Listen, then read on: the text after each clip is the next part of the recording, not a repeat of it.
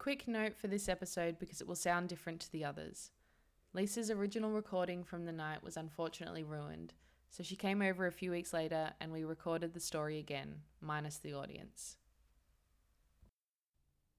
I am in a very committed, long-term relationship with my local fruit and veg shop.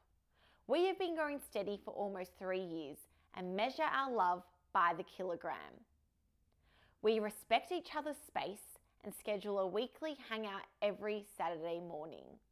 We even take language classes together and can now pronounce exotic words including feijoa, rambutan, and mangosteen with ease.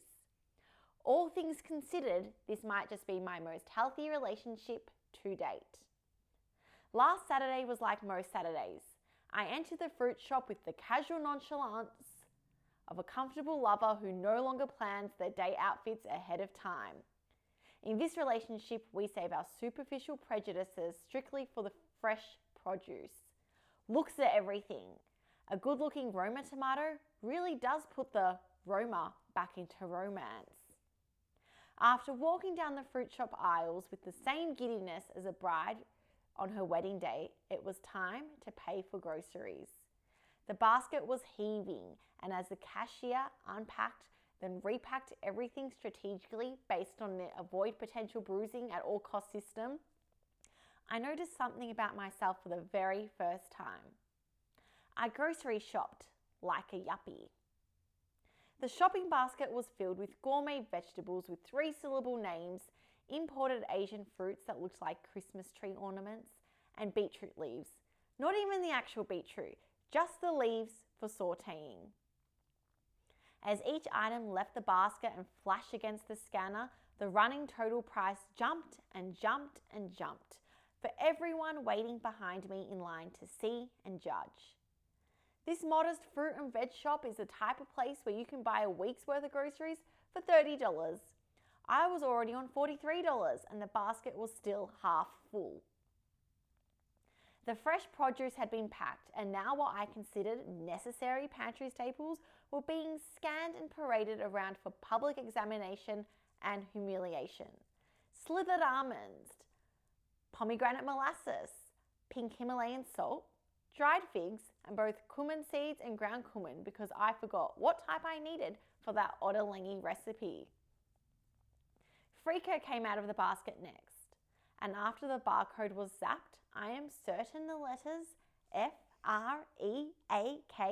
that's freak instead of Freekeh, appeared on the register monitor. The cashier kept pulling more and more out of the basket with a magician's sensibility. Just as I was expecting her to saw the basket in half with my credit card, sew it back together, then pull a gold coin from behind my ear, she asked me to pay with my actual credit card. That will be $71. Peering in my wallet, I had 2 $20 bills and no change, 3 bobby pins, and many scrunched up receipts that made me look like I either had a serious hoarding problem or that I am really diligent about keeping receipts for tax time. However, one thing was for certain. I did not have $71 in cash. Instead, I got out my debit card and was ready to tap. Only recently had I become a tapper when buying goods. I avoided it for so long because when I buy something, I want my money to be mercilessly taken away from me. I don't like my money floating in purgatory in my bank account, killing time before it goes to its next location. Tapping gives you a false sense of security that you have more money than you actually do. However, over Christmas it was a different story. I needed convenience. I was buying gifts, food, drinks, and seriously decadent gold foil wrapping paper because it's Christmas and living life to the financial fullest was fun. Which is an ironic thing to say when you make your living as a writer. I whipped my bank card out faster than Rudolph hitting the sleigh for the first time in 11 months and started tapping it all over the place. I thought things might slow down in January, but everyone was in holiday mode. Rosé for everyone and Prosecco for everyone else. I bought sensible things too. For instance, SPF 50+ sunscreen when I was at the beach, But then there was the fish and chips at the beach and a quick look turned shop at the 5 different op shops on a drive home from the beach. Now here I was in my favourite fruit and veg shop about to do my favourite tap dance in February. I counted myself in 5, 6, 7, 8 and shimmied my wrist with my card over the EFTPOS machine. Declined. I tried again. Declined. The cashier threw me a look that clearly said, "Can you even afford this?" But which I chose to interpret as, "I'm here for you. Why don't you try inserting your card instead, sweetie?" And that's what I did. I inserted my card.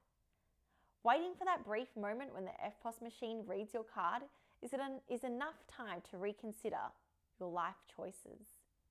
Did I need that wooden Scandinavian miniature Christmas tree for festive cheer in my apartment? Are my parents happier knowing they have a pasta making class voucher? Were 2 types of cumin necessary today? The answers presented themselves without hesitation. Yes, yes, and probably. Declined. Once the EFTPOS machine rejected my yuppie advances for the 3rd time, I quickly reassessed my answers. No, probably not, and definitely not. I had to act fast. I had $40 cash in my wallet and surely another $50 on my card, which made me at least $20 richer than I was 1 minute ago. In the end, it ended up being a part cash, part card, zero dignity transaction. Walking back to my car, juggling way too many shopping bags, I decided the festive season was finally over and the budget season had begun. That's when I remembered my last $20 on my card and decided I definitely needed a bottle of rosé to go with dinner. At $20, it was loose change and practically a bargain. And bargain is just another word for budget.